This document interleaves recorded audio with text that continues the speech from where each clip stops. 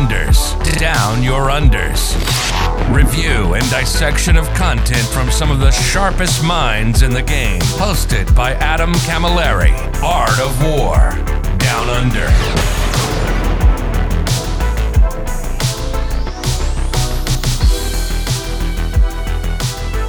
Hello, ladies and gentlemen, and welcome to this episode 121 of the Art of War Down Under podcast. My name, ad nauseum, as always, forever shall be Adam Camilleri until I decide to change it for whatever reason and become, I don't know.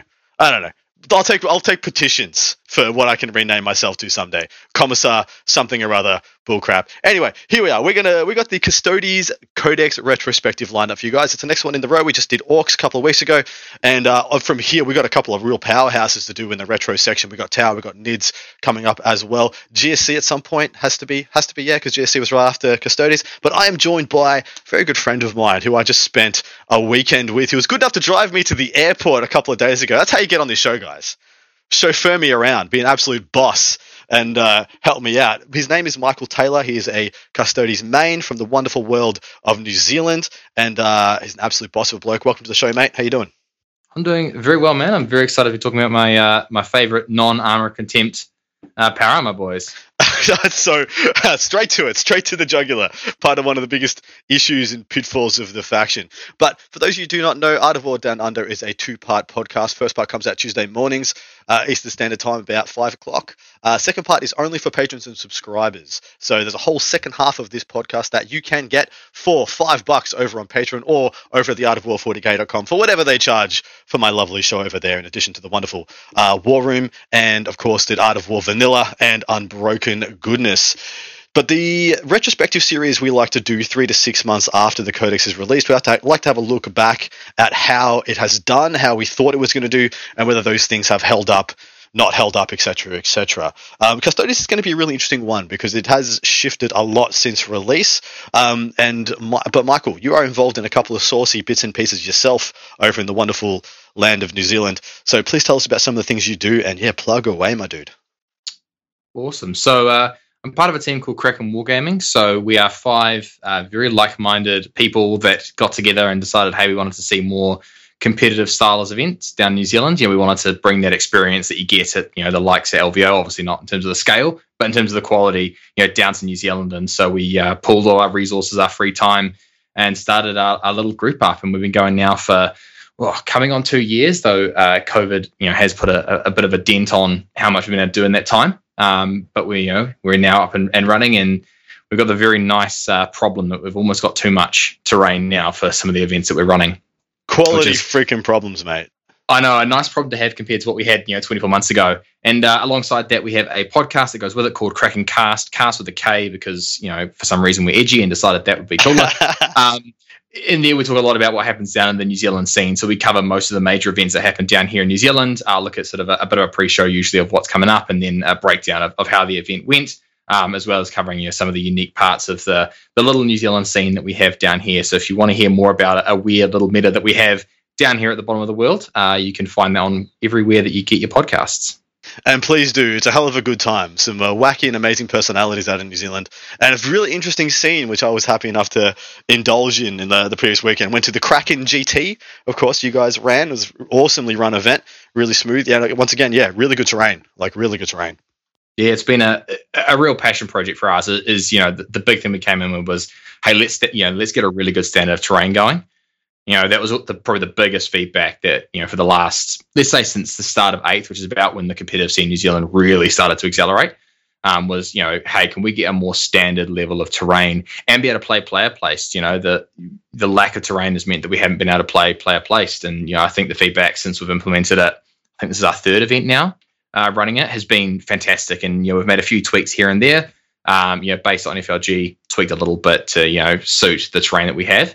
But otherwise, the feedback's been fantastic, and hopefully we can inspire others here to do the same. It really has been the talking point of 9th edition, especially. Like I said, it did start in 8th edition, where the power level of shooting especially went through the roof, and all of a sudden everybody needed to have more terrain on your tables. And Ninth Edition's only compounded that with, bigger and better terrain rules. And event systems have lived and died by how good the terrain they provide for their essentially customers, but most people are your mates in your community. But we're here to talk about the Golden Boys. We're here to talk about the Stodes, the Custodes, and how they're doing, and have a look back and pretty much bring you up to speed on what they do, how they're traveling, what, if any, pitfalls they've had along the way, pretty much tell their story, give them a checkup, and see how they're doing now. So jumping into, and the first dot point here was the first impressions that you had, Michael, when you cracked open the Codex. What? It's almost a year ago now, I believe. Yeah, I think it was January, right? It was just after the new year. So you know how every year Apple releases new phones? Yep. You build yourself up thinking, okay, this is going to be, fantastic, and it's going to get revolutionized. The reality is it's a step change, right? Everything gets a little bit better. Yep. But the innovation isn't there. For me, that's kind of what I thought of Custodes the first time I read it. I was a little bit down at first, especially when I read through the stratagems. I kind of went, look, this is all very much par for the course. There's nothing overly exciting.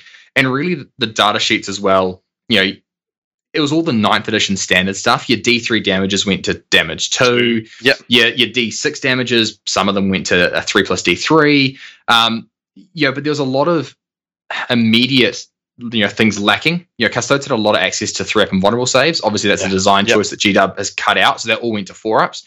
A lot of comment was around, hey, 3 attacks on a 50-point, custodian guard is just not enough. That didn't change. So I think when you first read this book, and I know when I first read this book, it kind of came across a little bit like they'd just done the bare minimum to bring it up to date in 9th and then kind of, ship it. Obviously, that's changed quite a bit, since actually getting it on the table. And that was a pretty cold take considering what came over the next 3 months from Custodes. Yeah. Well, I was about to say that is pretty accurate, but I think I'm not a Custodes player. I have played Custodes. I do have a Custodes army just waiting to be built one day in the future, someday in my drawer. But when they first came out, it was really interesting that you said there was so many pieces of the Codex that kind of stood still. And there's so many other pieces that obviously GW had gone well out of their way to try and crank. I'm talking Wardens, Virtus Praetors for the first two things to come to mind. Like, you're right, Custodian Guard, and for all intents and purposes, the Terminators as well, and many of the other options literally barely altered.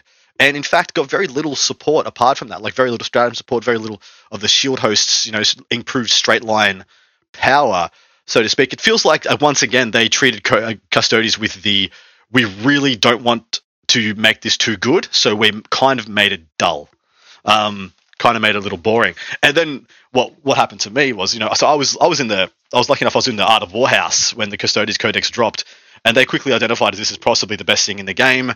But mind you, when it first came out, it was contending with Thick City from Drukhari and Crusher Stampede as two of the other big major players in the game.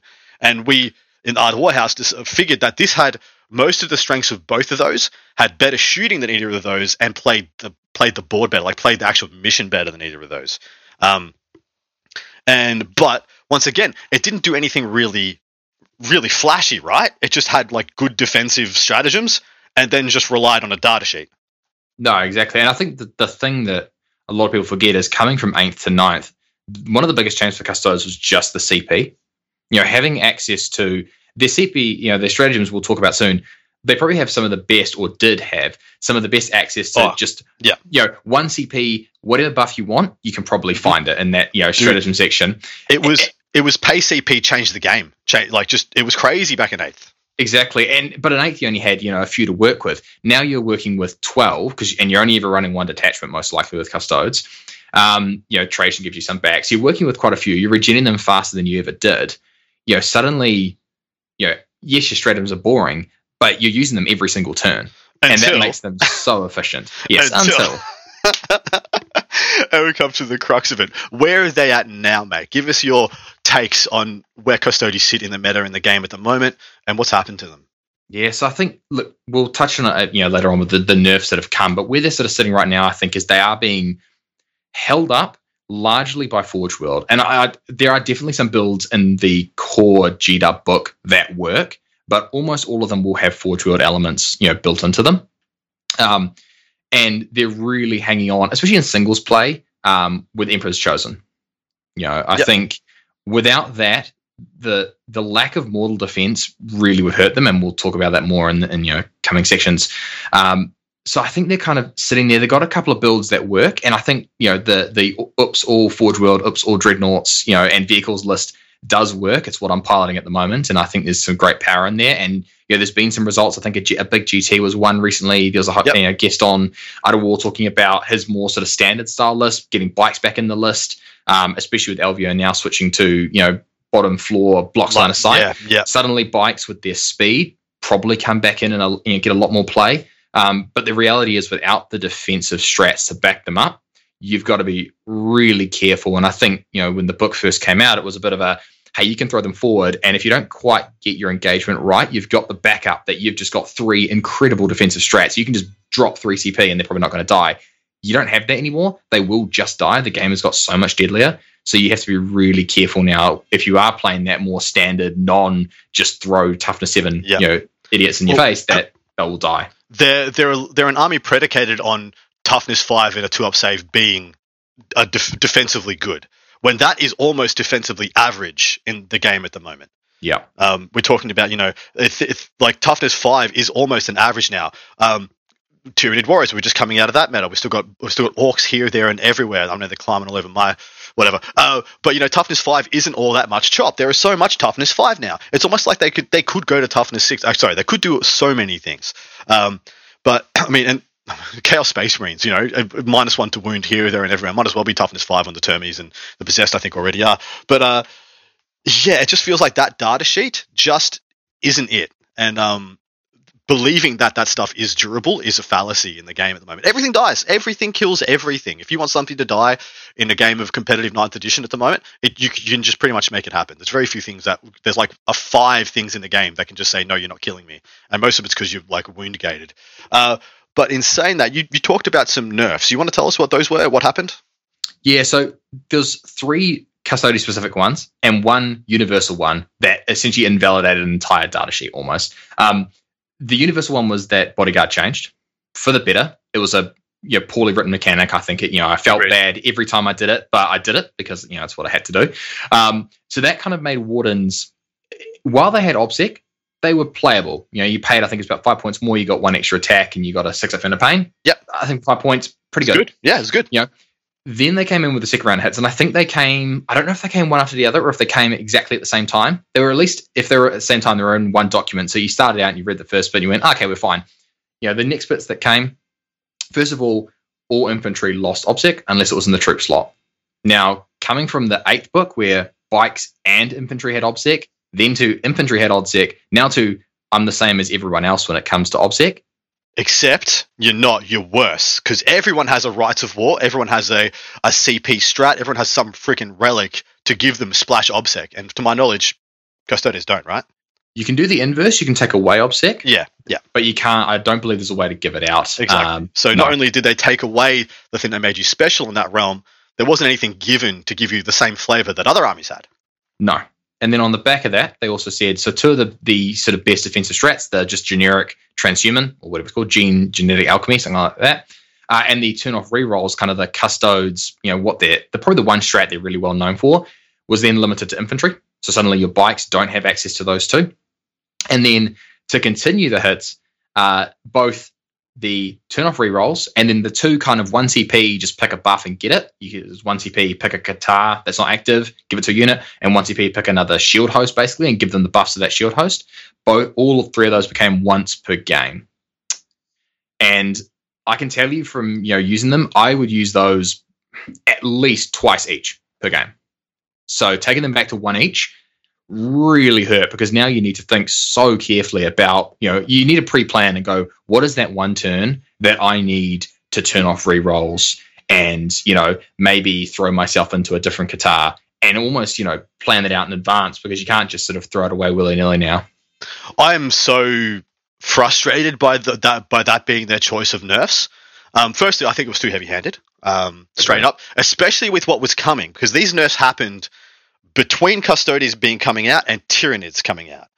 So the fact that they nerfed Custodes this hard and then Tyranids came out and were the brokest, in Broketown. Asturiani came out, Eldari came out then as well with, all that goodness. The fact that those were to follow, and then they actually hit Custodes that hard anyway, is a little frustrating. I believe it lacked a lot of foresight. And first and foremost, I think those things should have just been not to be once per game, but you shouldn't be able to use them on blacks. That's how I feel about it. Or make it more expensive, right? I think the design philosophy of once per game really hurts because you've bought this book, you've got all these great stratagems, and you've kind of gone, you get it once, guys. You can use this once. That's it. I don't really like that. I'd prefer if they just make it more expensive, I think there's a bunch of more eloquent ways they could have implemented, nerfs that they probably needed. Mm-hmm. This was a pretty sort of smack it with a hammer, make the problem go away style. It really was. It's very heavy-handed. But anyway, we're going to jump in and we're going to start looking at there's one other thing I need to talk to. So, ever since Custodes came out, which was, I believe the end of 7th edition, but I'm not sure, I can't remember if they got a Codex in 7th edition or if it was just the Prospero box came out and there was a couple of bits and pieces. But ever since they've come out, it's been a bit of a meme that the units in the Codex suck when compared to the units in the Forgeworld section of that Codex. So the Forgeworld units of Custodes. I believed at launch that this was going to be the first Custodes book where you wouldn't want to take Forgeworld or much Forgeworld. I think on release, the only bit of Forgeworld that made the cut was the Caladius was still good enough to take in the generic list with everything else. Since then, it has just been a lulz train of how much Forgeworld I can fit into my meta Custodes army, and it's a really big shame. Yeah, 100%. And I think that's purely down to the nerfs, right? If you look at the nerfs and what they've hit Wardens are now really bad. You just, they look nice on a shelf, but you don't put them on a table. Yep. Bikes still have play. That whole, the 2 of the 3 vehicles that you get in this book, unless I'm missing some, are complete rubbish, and you're never taking them. And the whole silent section could totally be, there's some stuff in there that's okay, but it's primarily just because you sit it on a backfield objective because it's cheap. You don't take it because of its merits, you take it because of its points cost. So suffice to say, when we get to the data sheet section of this, we're going to say Trajan is still okay, and 1 shield captain on a bike is okay, and every other data sheet in this book is not good enough. It's pretty much summed it up from my point of view. Close enough. All right, so jumping down to the first part of this, we are talking about the shield hosts. This is the first of the rules sections we're going to be talking about from a top-down view. If you're joining us for the first time for one of these, we essentially when we review a book for the first time, it's a fine-tooth comb. We go through every line, we discuss everything. Sometimes I make big mistakes, like I did in the previous Guard review that you guys were lovingly enough to point out. Thank you very much. I was reading a very blurry copy because, once again, I couldn't get a good copy because GW doesn't send them to me. They send them to the freaking... Never mind. Anyway... So we looked from a top down and we give you guys pretty much our takes on how the section has held up, how good it has been, and how relevant it has been for the army. Now, I'm going to go out on a limb here and say there's only 2 shield hosts that I've ever seen on the table, and one of them has been 80% of the time, and the other one has been 20% of the time. Is that pretty much your take as well? In all honesty, yes, but there is a couple I do want to talk about. There's some power in the rest of them. It's just that one of them for singles play is so much better that I can't ever bring myself not to take it. That's because you just play against an army that does more than average mortal wounds and you lose? 100%. And yes, you get a 6-up Fiona Pain against mortals natively and your vehicles have a 5-up strat, but it's just not enough when we're in worlds where I know Votan's mortals have been dialed back, but Tyranids can still put out an ungodly amount of mortal wounds. Just Sisters. Like Sisters even just like a unit of Dominion just coming out and doing 6 mortal wounds. Yep. They do that for like 3 turns, or they do that and the Flamer one as well. And you're like, wow, I just lost like a quarter of my army to mortals and 2 CP. That sucks. And look, Thousand Sun's still around, right? I played some on the weekend, and without my 4-up, I would have lost that game pretty quickly. Wow. All right. So, but the shield hosts, there are 6 of these? Yep, 6. And of them, I've only ever seen Shadow Keepers and Emperor's Chosen. And Emperor's Chosen is easily the one we're talking about, the one that gives you a 4+. I don't think we need to talk about those as much. Emperor's Chosen, I still think is the best choice for the current game. Yeah, that hasn't changed. No, agree. A reroll is especially good on Custodes because you're most likely going to reroll a hit that's hitting on a 2. So you're almost always going to convert that. So rerolling 1s, rerolling a dice on a model that's hitting on a 2, just a lot better than anything else. And the fact that you've got a stratagem, it is only once per game now, but the fact that you've got a stratagem to go, hey, when I need to be one of those other shield hosts, I can just become another shield host, kind of is the nail in the coffin for me. Because I've heard a lot of argument that, there's times where, I'm trying to think of a good one here. Dread host is really important because you need that extra AP in combat. Well, that one time it's important in the game, I'll just pay a CP and do it anyway. Fair, totally fair. What I find is so funny is that, like I said, Empress Chosen is played like it's almost been 80% of the times that I've played against them, it's been Empress Chosen, and I did play a lot of test games, but they literally took the stratagem out the back behind the shed and shot it in the head, and it's still the best one. Yep. Which is it's got to be frustrating for Custodes players like yourself, yeah. Yeah, unfortunately so, because it is just, it's such a good utility stratagem that even though it is once per game, it's still pretty valuable. And look, I'd love to run these other ones because I think this inherently Empress Chosen is the most boring. It doesn't give you anything very exciting. Like, it gives you defensive buffs and a slight offensive buff. Cool. There are some other ones in there that are much more interesting and enjoyable and can make your playstyle quite fun. But I think if you're playing singles, you just need to run an Empress Chosen, or you need to accept that if you run into a Mortal Wound army, you're going to lose, and just try and make that run through a tournament without hitting them. But in teams, I think it's a bit different. In teams, I think if as long as you're comfortable that your captain's going to try and dodge those matchups, then go for it. I think there's some awesome packages in there that aren't Empress Chosen. Well, tell us about one or two of them. Tell us about one of the things that might be. If someone wants to play a fringe list or be a special snowflake, or is just accepting they weren't going to beat T-Suns anyway, or for some whatever reason because of Flamers or something now, where would they go? What would be a spicy choice? Right. I think the first one you go is literally the next page in Shadowkeepers. Personally, I think Shadowkeepers, as a package, every single part of it is great. I think there's an argument to say you take the Warlord trait and the Relic. So generically, if you don't know what Shadowkeepers does, -1 attack when you're in combat with them. For a lot of units, that is pretty crippling. And rerolling wounds into characters. And in a meta with lots of knights floating around, that's a pretty massive buff to be able to reroll all of your wounds into all of them. Well, Thirsters as well. So many Bloodthirsters. Yep. There's so many things going around where that's valuable. Their stratagem, a little bit worse than what it was previously. So it's -1 strength on an incoming attack. You can't now use it on vehicles, which means, in your Dreadnoughts where it was pretty valuable because you shoot multi-mouths at it and then it's functionally a -1 to wound. That's not the case anymore, but it's still really valuable because it's one of those ones that you just have in the back pocket, and as soon as someone shoots a strength 6 or strength 5 gun at your dudes, you just go, cool, -1 to wound for 1 CP. Not going to say no to that. Yep. And then the Warlord trait, put it on a character, they ignore vulnerable saves. Especially spicy on a captain on bike because it's not in combat. It's just they always ignore vulnerable saves. Wow, yes. Which means your AP4 salvo launcher, you just, and he moves 14, right? So you kind of move him up the board, line him up. Someone leaves their character with a little hole at the back where you can land a bike. You fly over back and you shoot them in the back with a salvo they don't get involves against. That's mad. When this book came out, and it was the same time as Eldar, and everyone started running Harlequins, I ran Shadowkeepers once, and that was a fantastic trick. And I told everyone it was coming. I said, "Hey, I'm doing a vulnerable save. I'll shoot you with essentially a multi-melter in the back, or a salvo launcher." And they'll still fall for it. So, and then the Relic's not bad either. It's a fight last. So yeah. Well, the package of Shadowkeepers is phenomenal. It actually, when you put it all together, it is extraordinarily good. And you think in a grindy kind of melee-centric edition that has been for the last kind of 3 months, it's not. I don't believe it's going to be that way. I believe Votann Guard and now Tau are going to make a trifecta of shooting that's going to change the paradigm quite a bit. But you'd think this would be good. You look at this and you're like, wow, all this is good. Why are people not playing this?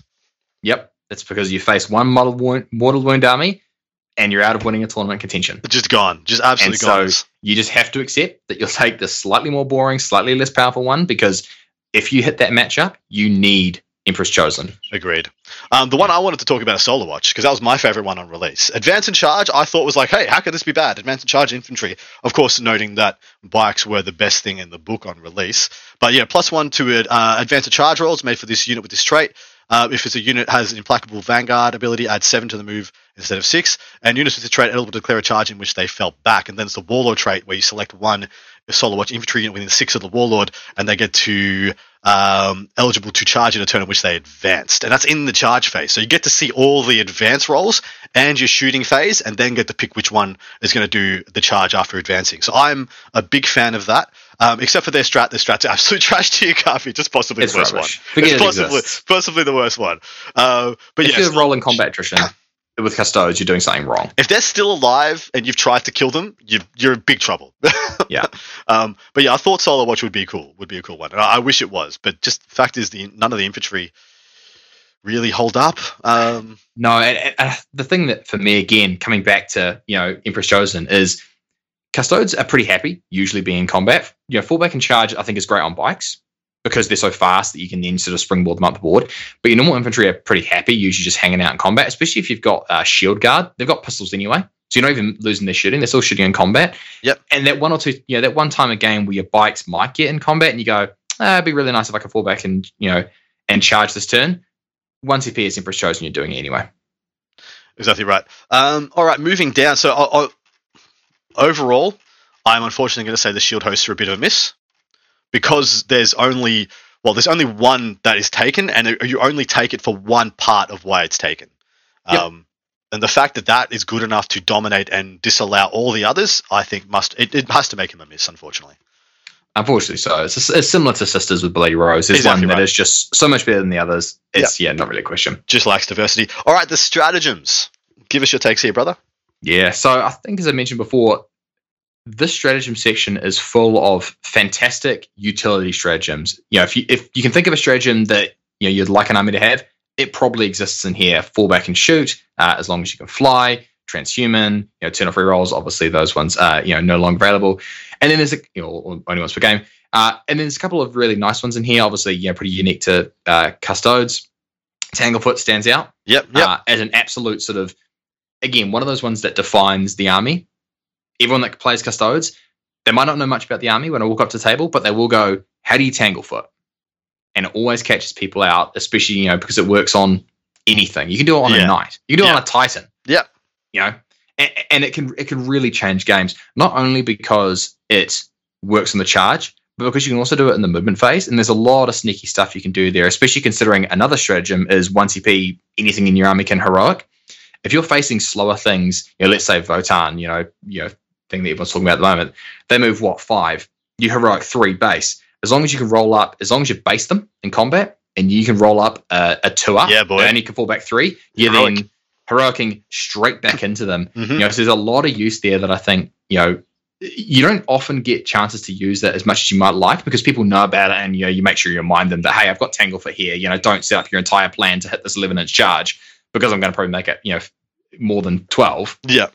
But, I think there's some funky stratagems in here like that and like turn off rerolls that kind of have defined the army. Unfortunately, they're kind of the same as they were in 8. There's nothing new in here that's kind of really out there and new and interesting, but that's not to say that that's not a bad suite of stratagems. The unfortunate part is the majority of the good ones have been limited.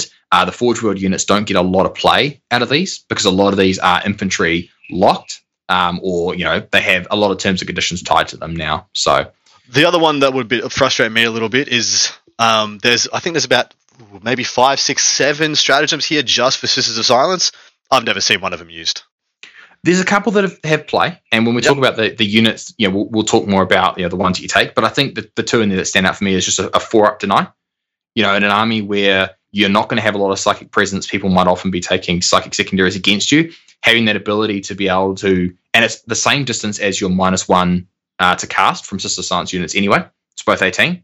So you walk them forward and go, hey, look, if you're within 18, you're -1 to cast. Yep. And I'm denying on a 4-up. Unfortunately, their power probably goes off further than 24 inches, so they just walk outside of 18. Exactly. And it's not a problem. The other one that's in there is, I believe Sister Silence can make everything within 6 -1 to hit. And I think you can pop that at the start of any phase. So that is actually really good. Why don't I know? I know that I do know that one. Sorry, it's just fallen out of fashion because you don't have the CP because Nephilim took away a lot of the CP.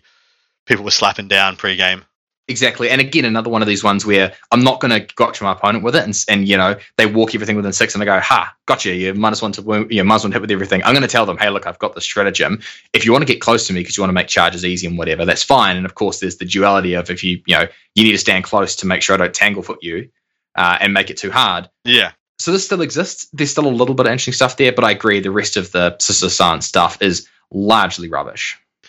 He's done. So overall, do you think the stratagems are a hit or a miss or a pass or a fail? I think that you have to say they're a pass because there's enough good stuff in here that you've got, I'm always, using stratagems out of here and feeling like I'm getting good use out of them every game. I think if they fixed the nerfs to the stratagems, I'd almost say this is a pretty good pass, like I would a pretty say, big success. If they on release, the stratagems were absolute pass. Absolute. Yeah. I mean, in 8th edition, I still stand by my hot take that Custodes had the best stratagems in the game. Yep, it's just you never had enough CP to really leverage them all together. But I mean, like stooping dive. Everyone just had to save all their CP for Tanglefoot and stooping dive. They're the only two that matter in 8th. And in 9th edition, it's not too dissimilar. You always want to have one or two up your pocket for a Tanglefoot on demand. And yeah, that means if you're playing Nephilim, that means you're like playing with just the one a turn you get pretty much. All right, but jumping down to the Captain Commander traits. So on release, I was pretty high on quite a few of these, but really it's only boiled down to 2, and then it's only boiled down to 1. Yeah. Tell us the tale of it. Yeah, so Captain Commanders are your pay points upgrade characters. The way it works in Custodes is that there's 3 for each different type of shield captain. So your standard shield captain, your shield captain intimidated armor, your shield captain on a bike. The unfortunate part about these is that Custodes probably don't want to be taking more than 1, maybe 2 detachment, and you're not going to be taking a lot of shield captains because the troop tax is real. They're fine, but not incredible. And so the reality is, and Trajan exists is the other part of the equation, yep. who is a better shield captain that doesn't have the right keywords to take these. So while a lot of these buffs are quite good, the reality is you're just not taking bog standard shield captains, with the exception of a guy on a bike. And I think there's some fantastic ones in there. The best one obviously being, and the one you'll see in almost every list that takes shield captain, Tip of the Spear, because as previously mentioned, rerolls on anything that hits and wounds well is great, and this gives him reroll 1s to hit and wound in combat in the first round of combat, so charge or performed heroic. Correct. What were the other ones that could make the cut, should things be a little different? Yeah, so I'm always a fan of any movement, especially in your opponents or any time that you're not getting normal movement. So Unstoppable Destroyer, for me, has a lot of play. You pile and consolidate additional 1. Unfortunately, in the old book, or the old Psychic Awakening, whenever it came out, it was plus D3. So only 1's not amazing. But the fact then is you can also move to other units after you pile in. Yeah. So the stipulation is there that you do have to end with an engagement range, but they've also put in here, which I think is quite interesting, that even if you're based, you can still do it. Because in the old book, it specifically was, it didn't actually say this, and then I think they FAQ'd it, that if you're based, you can't do it. Because you can't heroic or pile in or consolidate anywhere. If you're already based, you can't get any closer. This now just says when you make a pile in or heroic move, you can move in any direction as long as you end with an engagement range of an enemy unit. So yeah. There's a lot of funky play you can do here, because that's 8 inches of movement that you can make with him. So suddenly you can swing around to the back of someone, fight them, and then consolidate or pile into a different unit. Yep. Or not even fight them, just go tap, pile in. Sorry, you can't do it on consolidate. So there's a lot of movement here that you can get. The other one that I don't hate is Master of Stances for the standard shield captain. Yep. Especially in certain builds where you are going to be relying more on the Katars, and there's a couple of turns where you really want to get maximum efficiency out of your models, which I think you have to get with Custodes at the moment. There's some play with that one. It basically lets you use both parts of your Katar stances at the same time for a unit. So there's some play here where you can whack things like Sagittarium into both advance and shoot, and advance into actions. Yep. And suddenly, they can advance up, put a banner up, still get all their firepower off if they're in, what's the one called, where they can ignore or hit wound modifiers. They're pretty accurate still. So I think there's some interesting ones here. It's just that you're not often taking shield captains or Alara shield captains unless you've got not quite enough points to take a bike captain. Yeah. You're 40 points short to take your bike captain. You're like, man, what can I do otherwise? Well, I'll just take a shield captain. Exactly right. I do think they're a pass overall. I wish there was. The actual buffs themselves are actually quite good. There's at least one good one in each one of the types of shield captain model, which to me makes it a pass. Just that the data sheets they're attached to aren't that appealing. Like the regular shield captain and the Alara shield captain, they just do not offer much. There is a meme for the Alara shield captain, which we'll unpack probably when we get to the relic bit. Mr. Worldwide himself, but even that turned out to just not have enough power and not be and to be quite unwieldy, despite being one of the most dynamic things anyone had ever seen. Exactly. But I do still think it's a pass, right? Yeah, I agree. It's his point. There's enough good stuff in here. It's just the way you build detachments means that you're not taking 2/3 of the segments in here. You're really only taking the bike captain ones.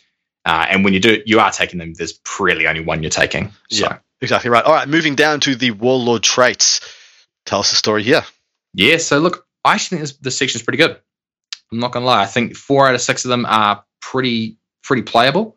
Obviously, the first 2 you're going to see all the time because they are Trajans. But are also pretty fantastic. They're all double pointers. I'm not going to count the second one as a triple pointer because I think the fact that you can heroic 6 and then also reminding you in a second point that means you can also move 6 is a bit dumb. That doesn't count as, yeah, exactly right. That's not 2. That's the same one. But even by themselves, like if you took a shield captain for whatever reason, these are both fairly worth considering. Paying a CP to get 5 up CP regen, you're probably going to do that. And being able to reorder your Qatar stances in some armies is pretty important. And then the heroic 6 and rerolling all hits. Look, I think they're both fine. And then the other 2 I'll call out here, Superior Creation, 5 up Fenner Pain on characters. Bike Captain's got 9 wounds now. 5 up Fenner Pain on him functionally gives you 50% more wounds. He's now a 13.5 wound character, but he doesn't. But he's under 10 wounds, so you can't target him. Generically pretty good. That's just very solid. And then Impregnable Mind is one I've been playing with more recently, especially with people, with more just random psychic armies out there and people wanting to do psychic secondaries. Having the ability to deny at +1 is not bad at all. You combine that with if you got any Sisters of Silence in the list, suddenly you've actually got quite a good suite of psychic defense. And then the ability to count as 2 additional models that's cumulative with your normal I count as extra models on objectives. While he's not OBSEC, the fact that you can sort of walk this guy up with say 3 shield guard and suddenly have 10 models on objectives that are OBSEC, I think there's something there. I don't think it's massive. It's just nice tech to have that you can say to your opponents, and in occasions, especially if someone puts a non-OBSEC model on an objective, or they touch a couple of non-OBSEC models on an objective. The fact this dude can just wander on over and just go, all right, I'm here, I've got this back. Yeah, the whole package just links together to mean that you have a baller Trajan and a baller shield captain on bike, and everything in this freaking codex tells you that is the premium combination, and it has not shifted 1 iota since the release of the codex.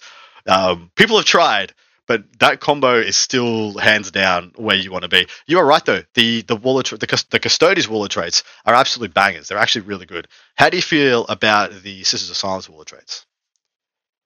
I think there's one that you can play. The rest are rubbish because the rest try to buff your Sisters of Silence. Correct. And that's not what you want. You don't have enough of them to warrant buffing, in my opinion. No, they're not good enough to be taking in enough mass to get any benefit out of buffing them. The one that you consider taking is the one we talked about before when we were talking about OBSEC. You can whack up into, it's called Silent Judge. Yep. And it's within 3 enemy units lose OBSEC. So suddenly you can now play the I can capture objective back game because remember all your Custodes models count as 2. So suddenly, someone's got 10 guardsmen sitting on an objective. I mean, first of all, just go charge them. You'll kill them off anyway. But, say there's something a bit tougher, Blight Terminators, whatever they're called. Suddenly they're not OBSEC. You can just walk your 3 Custodian guard on there. It's yours. Or 3 something else. Your 3 bikes fly onto that. Cool. It's theirs because they're probably not going to kill them in combat. So there you go. You've got it back. Exactly right. I do rate that one, and sometimes when you are playing a budget, battalion, and you don't want to take the 2 HQs for whatever reason, this just taking a Sisters of Silence character. What are they called? Night Centura. With this is a great compromise. If you just want to take Trajan and this guy, or the Shield Captain on bike and the Night Centura, that's perfectly acceptable. If you want to try and get a few other bits and pieces, or put some Hellhounds in, some Hellverins in there, got to find some points somewhere. But anyway, I think overall they're a pass. Yeah, I think they're a pass because that one. Yeah. Okay, relics time, my man. Yeah, so probably not quite as much of a pass as the warlord traits. I think there's definitely some good stuff in here. There's also a lot of weapons, and generally you don't need better weapons, is my general feeling. There is one weapon I'll give a shout out to here, and that's Obliteratum, that was rubbish. Now I think in the scenario where you have a character in Terminator armor, and you're probably Empress Chosen because you want to be able to re-roll this thing because you paid the CP to get this. You really want to make sure this thing hits. Is probably worth taking. Mm-hmm. So I think model with a ballistic grenade launcher only, which can only be on a Laris Terminator. Range 18, assault 1, strength 10, -4, D3 +3 damage. That's hitting on a 2 with a reroll and pretty much wounding on a 3 at worst, essentially in the game. Let's say T better than T5 with -1 to wound. Yeah, exactly. So look, I think it's fine. There's a few sort of standouts in here that I think you see most of the time. Castellan's Mark, I think, is probably the most obvious standout here. Redeploy is fantastic in any arm you can get it in. The fact that it's just shield host units means that things like your Caladiuses, you can redeploy those. Correct. So you can deploy them quite aggressively on the front line because, one of the biggest benefits is they move 14 with fly. So if you get to go first, well, suddenly those things fly forward, find weird angles and, shoot your opponent's infantry or point scorers off the board. You go second, cool, you bung them back, you hide them away, you're safe. So that one is probably in most lists. If you've got the CP to take it, I think it is almost always worth taking. There are some games where you'll find, actually, I don't think I need to change how I've deployed. Yeah. But I think, if you're going into a tournament, you're probably going to have half your games where you'll want to have this. So paying, 1 CP for it, I think is fine. Totally agree. I do agree on the weapons. Like, once again, there has been very few, and I memed on it last week, and as people have put in the comments, some other good relic pistols in the game, like the Wormtooth rounds for GSC, etc. Just more often than not, everyone's looking for a warlord trait and a relic that either dramatically increases durability, as in dramatically, because usually you can find a generic weapon that's good enough to do a job, e.g. a Thunderhammer, a fist, in this case just about any Custodes weapon, or they're looking for something that increases the power and durability or ability to score points of the rest of the army, either giving OBSEC, taking OBSEC, re-rolls, etc. Most of the weapons here are not even, they're only like marginally better than their contemporaries, than the originals. Yeah. Like, they're not even that much. These are actually hugely failed weapons. You think about like how much better the freaking Teeth of Terror is than a regular chainsaw. It's like 9 times, 12 times better. Whereas like the Guardian spear here isn't even 2 times better than a regular Guardian spear. No, you get a couple extra attacks and a couple of pips, 1 pip AP better. Dude, it's so bad. No, it's not good. There's Eagle Eye is probably another one here that's worth calling out as pretty playable, especially if you're taking Blade Champions. So this is your only access to 3-up and vulnerable save, and it is for 1 phase. Luckily, it is after once you have to take a saving throw. So before you make it, but once it's applied to you, you pop it, and then it's for the rest of the phase. So that 1 phase where they shot away all of his support and now they've got an entire crisis suit unit aiming him down. Correct. And you think, hey, maybe I can survive this. And that's that 1 turn that you turn off all rerolls and put your 3-up and vulnerable save up. It also gives you +1 wound, which is nice. Seeing that most characters are at 6 or 7 wounds. So suddenly they're a little bit tougher. So I think that one's worth playing if you've got the unit. But I look through this and go, Castellan's Mark is probably the only one, and it is the only one that I kind of not auto lock, but if I'm taking a relic, it's the first one in, and then it's, am I taking a Blade Champion? If so, probably Eagle's Eye. Am I taking any character in Terminator armor, which means usually a banner or a captain? If so, Obliteratum, if I've got the CP to spend on it. Otherwise, nothing else in here really does it for me. Wait a minute, you're taking a Terminator boy and you're not taking Mr. Worldwide? What's going on, dude? What's up? Tell us about this, because this was one of the big memes, one of the big, supposedly was going to be a possible game-breaking play. This is the Praetorian play, yeah? Yeah, so +1 toughness, first of all. Cool. The other part of it was you basically can heroic, and they eventually FAQ'd it to say you are heroicing, anywhere on the board. Essentially. You just pick them up and you drop them in. You have to be within 3 of a friendly unit, but it just means that this guy can sort of disappear and appear out of nowhere. I actually used to run it on a Vexilla in Terminator armor because I didn't take Terminator shield captains, and it was only Terminator model when he counted as OBSEC models, because suddenly what you would do is I'd usually run, at the time I was running the Galactus Dreadnoughts. I'd sprint one into the middle. My opponents would come and try to deal with it. As long as I stood far enough up, I stand on the middle, I'd go, cool, I can heroic anywhere into you, so you can't just come and tap on the objective.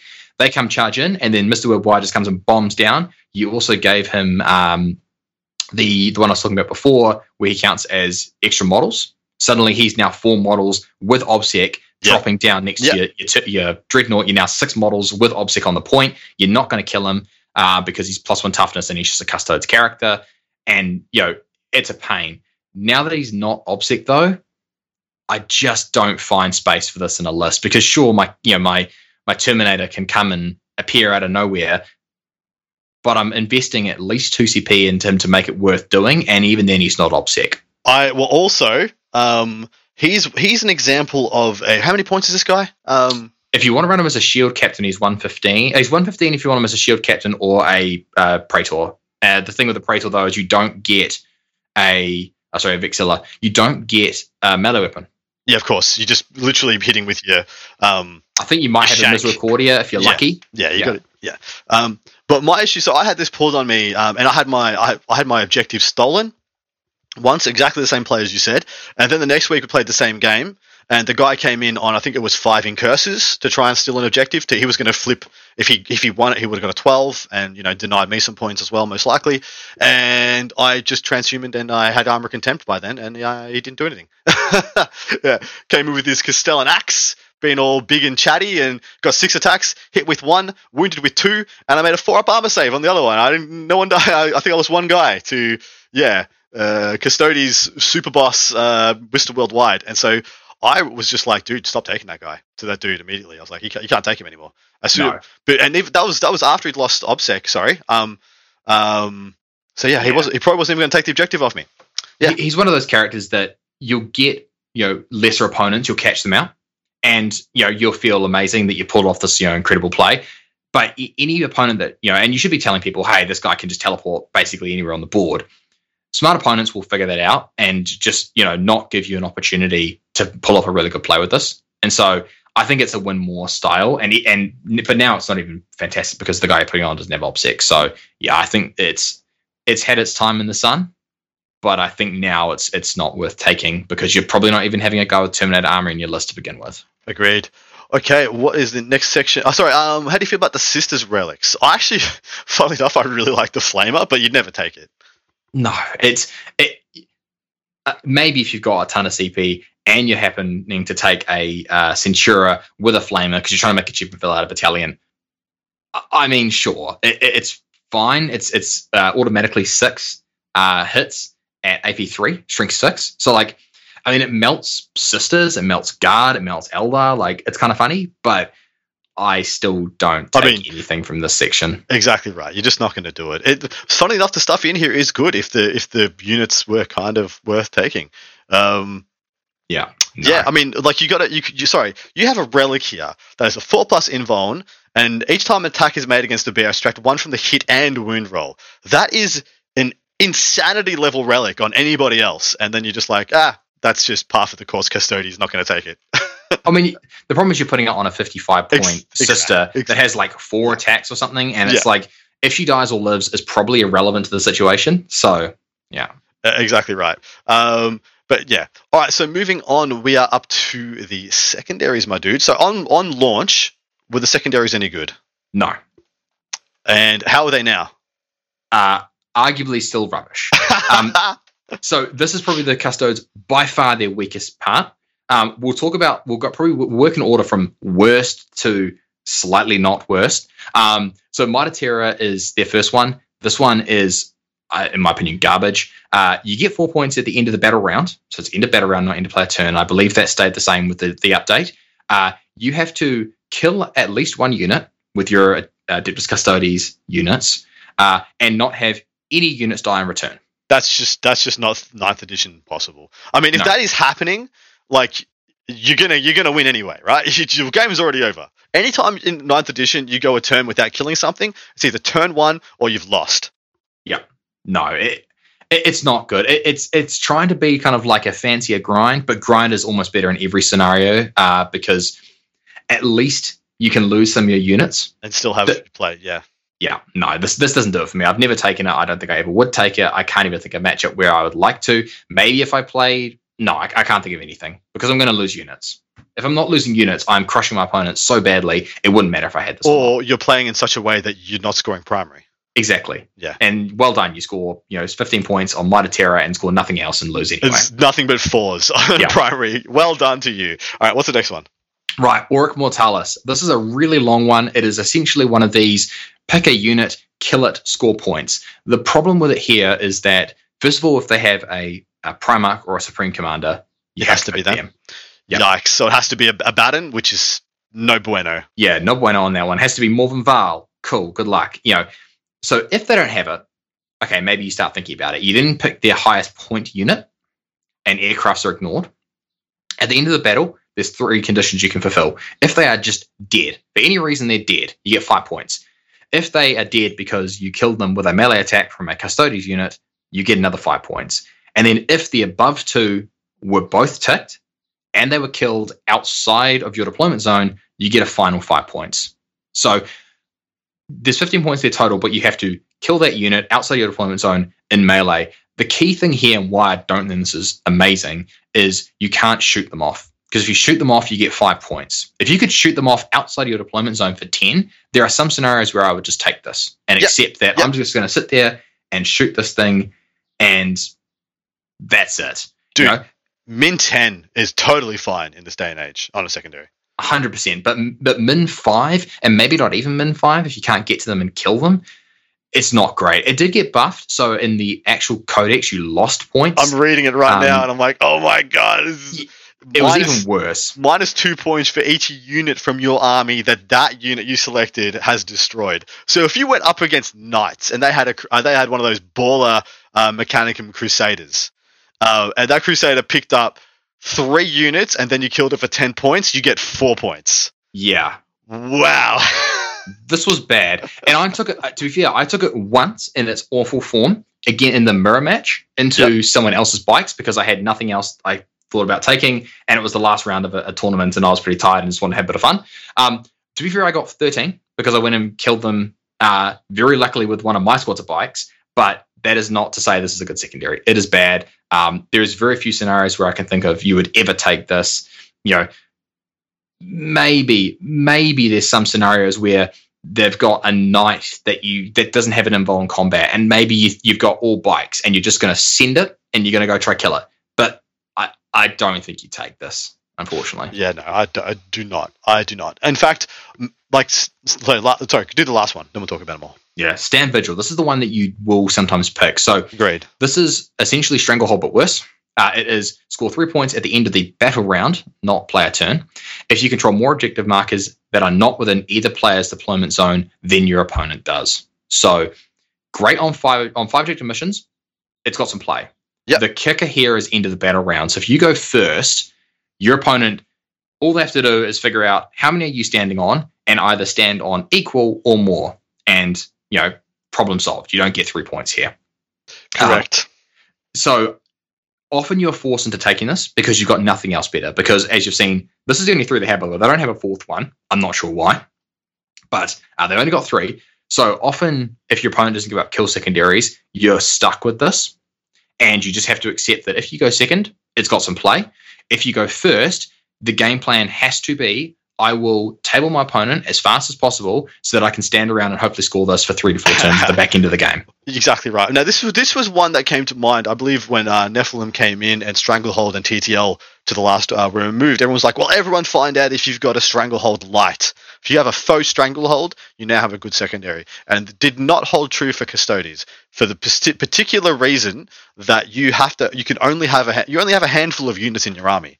Standing around waiting for the end of the battle round so you can score 3 points on an objective and getting yourself killed in doing it is a way to lose the game as Custodes. Yeah. There is some play here where if you're playing on a 5 objective mission with one in the middle, which I think they always are if you're playing 5 objectives, then you probably want to be fighting over the center anyway. And as long as you've got some OBSEC units, specifically Shield Guard, that are fairly tough to deal with, you can, even if you go first, you can still score this decently. It's not the end of the world. Obviously, you want to go second, and this becomes a lot easier. On a 5 objective mission, going second, this is actually pretty good. But there is still some play there. It just means that your game plan does have to be, I will own the one in the middle that's kind of closer to my deployment zone. You usually have one like that. I'll go put some Sisters of Silence and a squad of Shield Guard on it, just to make enough that your opponent's not going to come and bother with it. And then you just bomb everything else onto the center, and you just go, right, come deal with me. If you try to get close, I'll heroic with a bunch of stuff. I'll fight you with a bunch of stuff. And, hopefully at the end of it, I'll have at least one obsec model on there and enough stuff that's, everything else counts as 2 models. I'll have enough stuff there that I hold it. But, it's definitely risky. Every time I pick this, I don't feel good about it until I know if I'm going first or second. And usually if I'm going second, I feel fine. If I'm going first, the game plan's pretty simple at this point. It is send. Exactly right. All right. I think the secondaries suck. I think they're an absolute fail. And 2 iterations of them have been fails, because on release they sucked, and I think the Nephilim ones still suck. So into the datasheet abilities, and we'll talk about the Katars. So first up, we're going to talk about here is Aegis of the Emperor. So this is what gives you your 4+ invulnerable save and your 6+ against mortal wounds. I'm of the opinion this was written without GW factoring in just how many freaking mortal wounds they were giving to literally everybody in 9th edition. Everybody can sprinkle. I mean, so there is a build for just about every list, bar maybe Space Marines and maybe Necrons, to sprinkle enough mortal wounds to absolutely shellac a Custodes army that is unprotected. And 6+ does not change an iota of that. It does not change it at all. Cool. I mean, like I just mentioned Sisters, if they build for it, they could have two units that for a CP each could do 6 mortal wounds. Sick. You save 2 of those with your 6+ feel no pain on average. Doesn't change the fact that if they do that to you like 3 times, that's almost half your army is dead. Yeah. How do you think this should have been better? Look, I mean, in hindsight, you could argue that maybe that feel no pain should be a 5+. Is that going to be a bit too powerful? Maybe, but again, this is only on infantry and bikes, pretty much. It's not on vehicles. So, suddenly you then might have some reasons to not take Empress Chosen, because if you've got a 5+ versus a 4+, you might at that point go, well, look, I've got a good enough defense, and I'll chuck in some Sisters of Silence that into those, psychic heavy matchups and those, high water wound matchups, I'll just try push my way through with better abilities now. I'll just make my army killier and try and kill them faster so I take less mortals. Dude, you just nailed on a thing that I was going to bring up at the end. And one of the things I always wanted to see with this Codex was more synergy between Sisters of Silence and Custodes. And the biggest thing I think they could have done is that where Sisters of Silence give you an aura of +1 to your save against mortal wounds in the psychic phase if you're within 6 of a Sisters of Silence unit. So, and that all of a sudden you have some beautiful synergy between those units. So every 6 of the Silence unit you brings out a 6-inch aura that gives other Custodes a 5+ instead of a 6+ against mortals in the psychic phase. I would have thought been like, chef's kiss, genius, but they didn't. But as for the rest of the datasheet abilities, how do you feel about them? I mean, there's actually not others. There's actually only the Daughters of the Abyss, which just means you're anti-psychic on your anti-psychic models, and you get Deep Strike. So, yeah, lines you up to talk about nothing. Moving on to the Katars. Exactly. Tell us the story here. Yeah, so Katars are the new thing. This is their kind of 9th edition. Let's throw some funky flavor in here for them. So the way these work is there is, I believe, 6 of them. Each of them comes in 2 halves, and you select 3 of them at the start of the game, and you cycle through them basically. So you order them to begin with, and each time you essentially think of it as a card, because you should probably get the cards if you're using these. You flip them over, and you pick one of the 2 halves. The next turn, you either do the other half that you haven't done or just move to the next card, which if you're doing your math at home, you'll go, well, then you could burn through all of them before the game ends and have none on the last couple of turns. That is correct. You can. So there is some pre-thinking you need to do here. These abilities for me are ones where the more you put into this, you're going to get exponentially more out of these. I think even lists like I've been playing recently, which have literally 8 models that benefit from the Katars because your vehicles don't benefit from it, and most of the Forgeworld stuff doesn't benefit from it, it is still worthwhile figuring these out and learning how they work, because there are some times in the game, especially if you've got Trajan who can reorder them. So, if you put them in order 1, 2, 3 to begin the game, suddenly your opponent pushes 13 knights into your face and you go, crap, I really want one of them right now. He can reorder them once per game. There's some stuff in here that I think can really just dial you up and give you that efficiency that you need out of all your models to make them work. And the other point to talk on here is that every shield host has one of these that is their preferred one, which basically means once per turn, or one turn in a game, you can have both halves at once. So essentially you pick one of the halves, or the stances they're called, and you get the other's effect. Most notably, because you're probably going to take Empress Chosen, their one is Rendax, and I think that's probably the best overall if you're dealing with vehicles, because it can give you a couple of pretty good buffs when you're trying to take out vehicles. I love it. Said it really well. What is your order? What has become? Is there a ubiquitous, 90% of the time this is what you're going to do order? So there's definitely two that I will always have, and I'll usually have them in the same order. So Conserve Eye is the one I usually go with first. The main reason you have that is that you can advance in action. Yep. So first turn, you can just go into the midboard, get up banners more reliably. Yep, because banners is a fundamental way that Custodes play now. You need to take banners pretty much every game, because if you don't, you don't know what else you take. So, you need to be able to go out and get them. And so the ability for them to be able to just, advance and go put a banner up is crucial. So Conserve Eye is in almost every single one that I play, unless I'm not taking banners for some bizarre reason. So that's usually first. Rendax is almost always in there second, because it is the Emperor's chosen one. And the two buffs that can give you is auto-wounding vehicles and monsters on 6s and +1 strength. And the +1 strength in combat doesn't sound a lot into vehicles and monsters, but it can have some pretty big, some big uses where, for example, your sword guard with the shields, their strength 6 base. You've got an ability to do +1 to wound if you're tougher than them.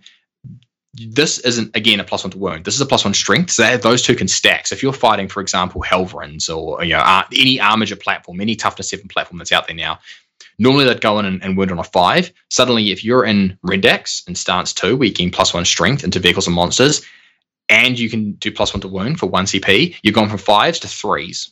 And suddenly they're actually doing, they're suddenly quite scary. And then the fact that they're on 6s, automatically wounding anyway. Votan look at this and goes, whatever, everything in our army basically auto wounds on 6s. But for Custodes, the fact is that they might not have a lot of attacks, but every attack is value. Every attack is a quality attack. And so pushing those through, anything that helps you get those through, big buff. So those two are almost always in the stack.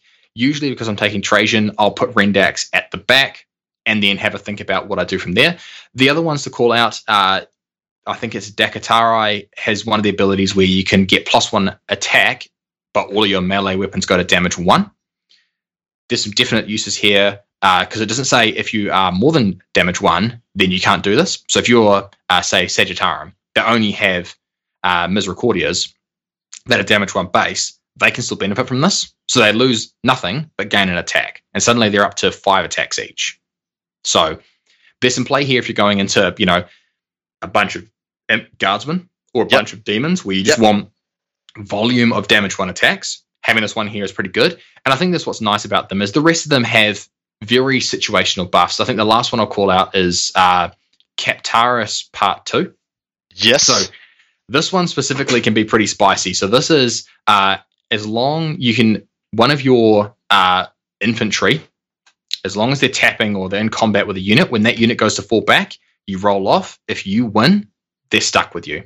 But if they have fly, you still do this roll. They just get +1, and you still have to win. So it's a little bit less likely, but there's a lot of stuff you can do here where you can springboard some Custodian Guard up the board and go tag a really scary unit and just roll for it, right? You plan for the turn. You go, all right, Captaris is in here. I'm gonna turn this on. This turn, you switch them in your command phase and it comes off in your next command phase.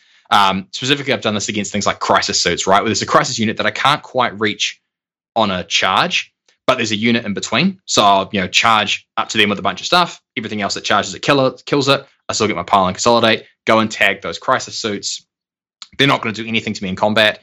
And I go, look, you're likely to win this roll off, but if you don't win this roll off and I trap you here in combat, that's massive. Suddenly I'm now standing up on the other half of the board. You're not doing too much to me. And I'm getting to fight you and potentially then springboard off and go do other things next turn. Yeah. So I think none of these are game defining massive buffs, but they're all enough that, mastering, knowing what one to take in every game and exactly when to utilize it can kind of take your units from average efficiency to just that little bit extra that you might need to get yourself across the line. Yeah, I agree. The only one I would like to point out is the Dakatari stance one as well. which is each time an enemy unit piles in or consolidates. If it starts that move within engagement range of this unit, subtract 2 from the distance they move in and pile in and consolidate. Really cool for it's pretty niche, but it's really cool for stopping people from stealing your objectives by slinging units onto them. Fighting, piling, consolidating. Or when someone's got a big unit and you force them to make a long charge and they make it, but then they can only pile and consolidate 1 inch, so barely any of the models fight. That kind of stuff. I really big fan, but it needs to be really well set up, and I'm not sure I'd be good enough to do it, but it sounds cool. All right, so overall, I think the katars are pretty good and a bit of a plus, a bit of a pass. How do you feel? Yeah, I think they're a pass as well. Look, they're a little bit complex. I know the first time that they came out on the GW preview, everyone just scratched their head and were really confused about how the things worked. Yeah, but yeah, look, there's a lot of power to be had in them. It's just, you get what you put into these things. If you just kind of randomly put them in order and go, whatever, and don't really care about them, you'll get nothing out of them and they'll do nothing for you. But if you sort of have a think about it, take that extra minute at the start of the game when your opponent's talking over their list to go through and go, actually, what one of these are the most important? Having the cards here is a fantastic resource because you can sit there and read through them all. And I'll often catch myself going, actually, there's this one here for this particular matchup that I should probably put in. So, fair. Yeah. Good to know. All right, moving on to the last section, which is the data sheets, which was pretty much already covered. I ragged on them pretty hard at the start, but tell us your story, your side of the street, mate. Yeah. So, look, the thing with Custodes, right, and we've talked about this before, is that the book has 19 data sheets, of which 8 are HQs. Yeah, I mean, we've got Valerian and Alea in here. Yep. And then you take out the fact that there's a Sisters Land Raider or a Custodes Land Raider that doesn't have Armor Contempt. And there's a Rhino, which is only for Sisters, so you're not putting Custodes in it.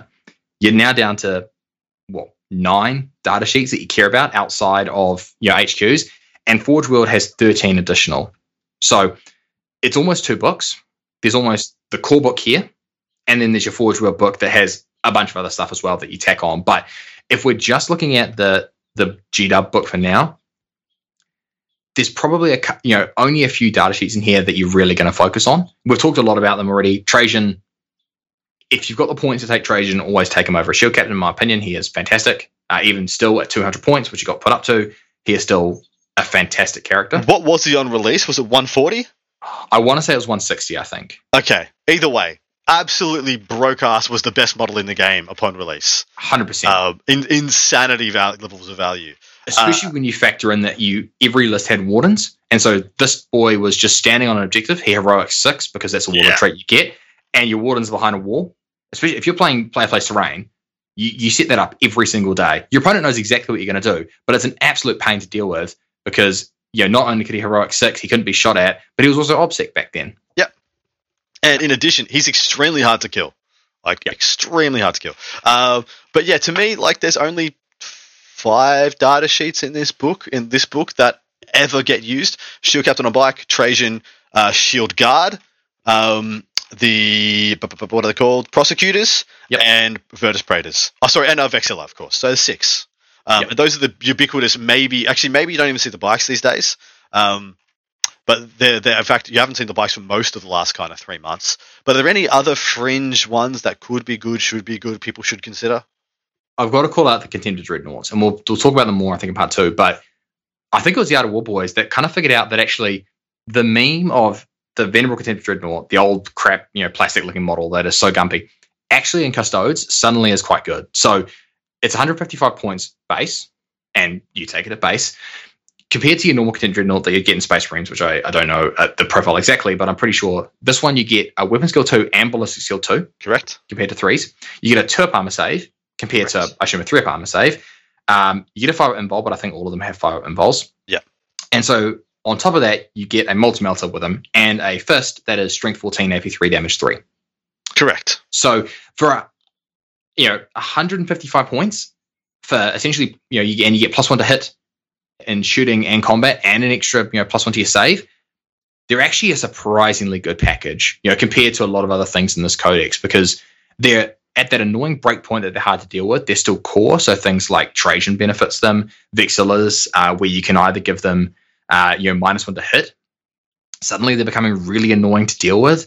You can give them +1 to wound through the Slayer and Nightmare stratagem if you're fighting something that's tougher than you, which usually is only a knight, but still, knights are quite prevalent in the meta. And so suddenly, having this boy that can run in, hit on 2s, wound on 2s, not bad. There's a stratagem we didn't talk about, which is essentially you 1 Dreadnought on your list for 1 CP gets +1 attack. Yep. And reroll charges. Yeah. So now this boy's hitting with 6 attacks. Like, I think there's play in them. I've got them on my list currently, and I kind of love them.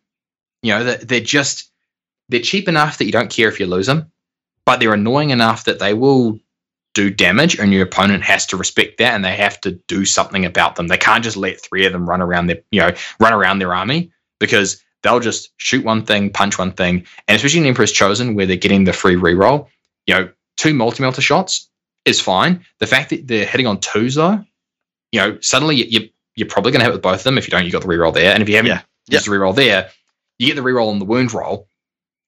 Suddenly those 2 multi-melter shots are often hitting and wounding both times. Yeah, both times. Yeah, it's a very reliable package. Yeah, and I'm a fan because of course you couple it with a Vexillus as well for either light cover or -1 to hit. Yeah, or even +1 attack. Even +1 attack. Yeah, totally fine. Yeah, all acceptable choices. Why can't they make one of my favorite models in the game? The damn it. Describe it. The Termies. I was just looking straight at it. The Laris. God damn, my brain. My favorite models in the Custodes range. They're so good. GW has done a great job this edition of making Terminators good and playable. I've played with Terminators in my Dark Angels army, all edition, Death Guard everywhere, Scarab Occults everywhere, regular Terminators for Kraus Space Marines everywhere. Why do they suck so hard for Custodes, and why can't GW seem to make them good, despite having some of the best stratagem support of any unit ever? Yeah, I think there's nothing inherently rubbish about them. I think it is just every little thing about them is not perfect, and it's they take little cuts here and there. The fact that you can only use the stratagems once, the fact that their weapons really didn't get much better, their shooting didn't get much better. They lost one of their best stratagems that out of 8th edition, which was ignore AP 1 and 2. So because of all of those things, and there's just more efficient options. Like if you want a unit that goes and punches someone, just pay the point for bikes. They're probably just better overall. Exactly right. And they're not that much better than regular guard. In fact, they're just 1 more attack with the same weapons over regular Custodian guard. Unless they've got axes, in which case they're exactly the same as wardens. Problem with axes in the current meta is that AP2 is not feels bad on your big I am as good as a Space Marine captain. Well, no, you're not, because you got AP2. Come on, dude. Well, get some more AP. I said this on release. I said this on launch, and I stand by it right now. Where the F is all the damage 3 combat. Why can I have damage 3 on demand in just about every other codex, bar Eldari, essentially everywhere else? Any other Imperium army gets damage 3, especially in combat, whenever it wants. Thunderhammer's literally here, there, and everywhere. Why the hell can't I have any damage 3 in combat for Custodes?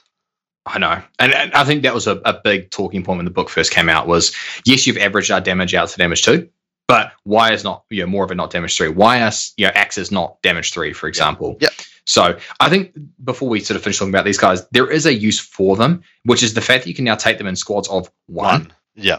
You can use them for both backfield objective holding if you don't want to play Sisters of Silence, but I think I would always rather have 5 Sisters of Silence over one of these boys because it's the same cost.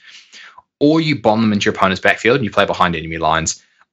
My problem with that is you can then only take 3 of them maximum. You get 2 points a turn, or maybe 1 point or 4 points. And the way a lot of Custodes armies play is they're not often then backing them up, and they're not impossible to kill in today's meta. In today's world, with 4 wounds, anything with 2 damage just turns around and a couple of AP, pops a couple of shots back, he's gone. Well, exactly right. When an army falls off the power rating, it has to, of course, it usually goes towards a skew list. And a skew list right now is Backfield Caladius, Deathball, Dreadnoughts go up the table, right? Yeah, but that's the mono Custodes builds that I've seen. Very much so. And so, I've seen some players use them to some effect there. I just think, at minimum, if you take 3 of them for 180 points, you're scoring 6 points for behind enemy lines, most likely, and then probably not scoring anymore. I can probably score 6 out of other secondaries. Yeah, without having to take 180 points that won't contribute to your game plan in any other way.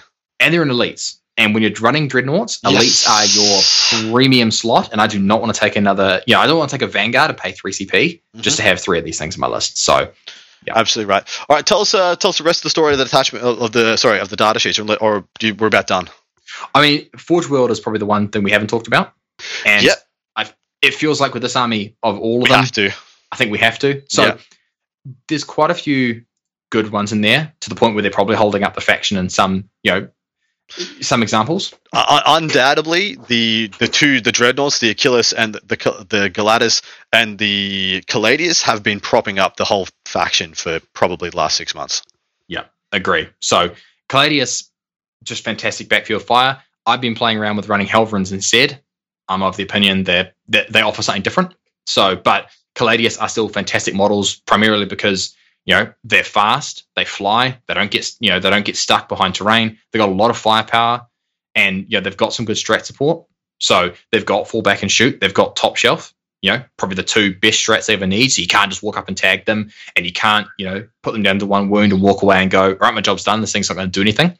And it's a Custode, so naturally hits on 2s. So, yep, they're fantastic. The Dreadnoughts, that you pointed out, are great. I think Achilles is probably the flavor of the month at the moment. I used to love Galatas for the extra invulnerable save, but I think in the meta right now, you need that high damage. Everything else in the army is coming out at damage 2 or 3 at absolute best. The Achilles can come in and slap you at damage 3 plus D3. It also just has a lot of shots off its Storm Bolters. And sometimes, especially in those high dread lists, you will just face horde armies occasionally, and you don't underestimate these guys each putting out 8 shots. Well, I just keep thinking that the main gun should be better. Like, how many points is an Achilles? 150? 170. 170. Yeah. So, what, 15 more points I get a Redemptor that has the same Storm Bolters, arguably worse, but it has a way better main weapon in the Plasma Cutioner. It has the underslung Gatling, which essentially is the same 8 shots that you get on your Storm Bolter, so it's just got 3 Storm Bolters.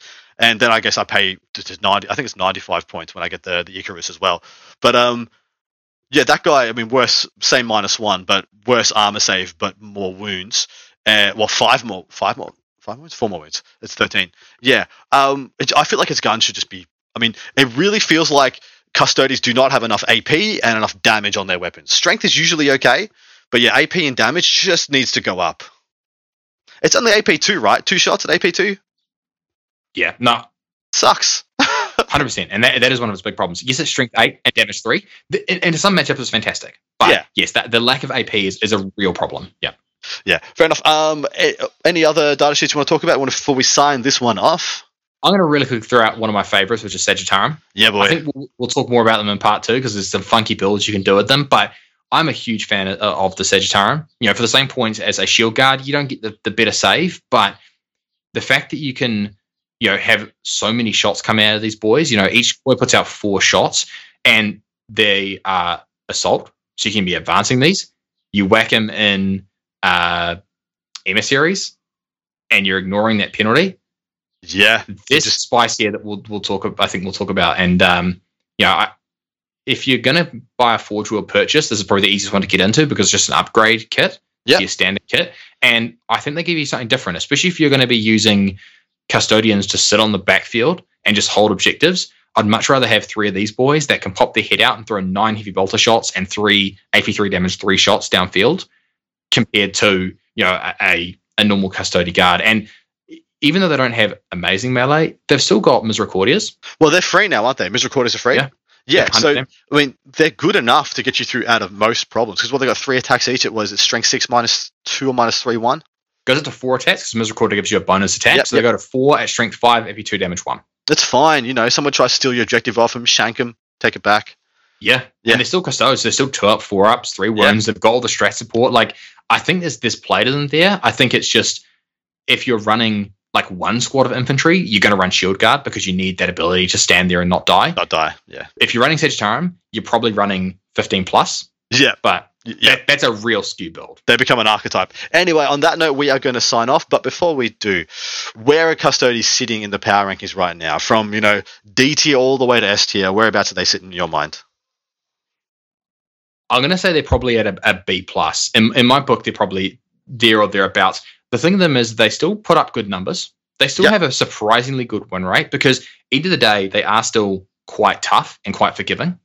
In the meta we're going into, and the world we're moving into with so much damage, that's becoming less and less of a thing. They can't just stand there and take it as much as they used to be able to, but they still just have raw power in their data sheets. Everything's hitting reliably, everything's got good damage, decent enough AP. So I think there's still, for a new player picking them up, some power there. The problem just is that some of the top armies just give them a real hard time, and you have to be on your game to go up against them, and you need to be utilizing every little bit of power you've got in that book to be to have a chance of putting them down, primarily because your secondary game is so bad that you have to find a way to essentially deny your opponents to keep in the game. So yeah, spot on, dude. I totally agree. I think they're around a B plus, because like you said, when the data sheets are good, they're very good.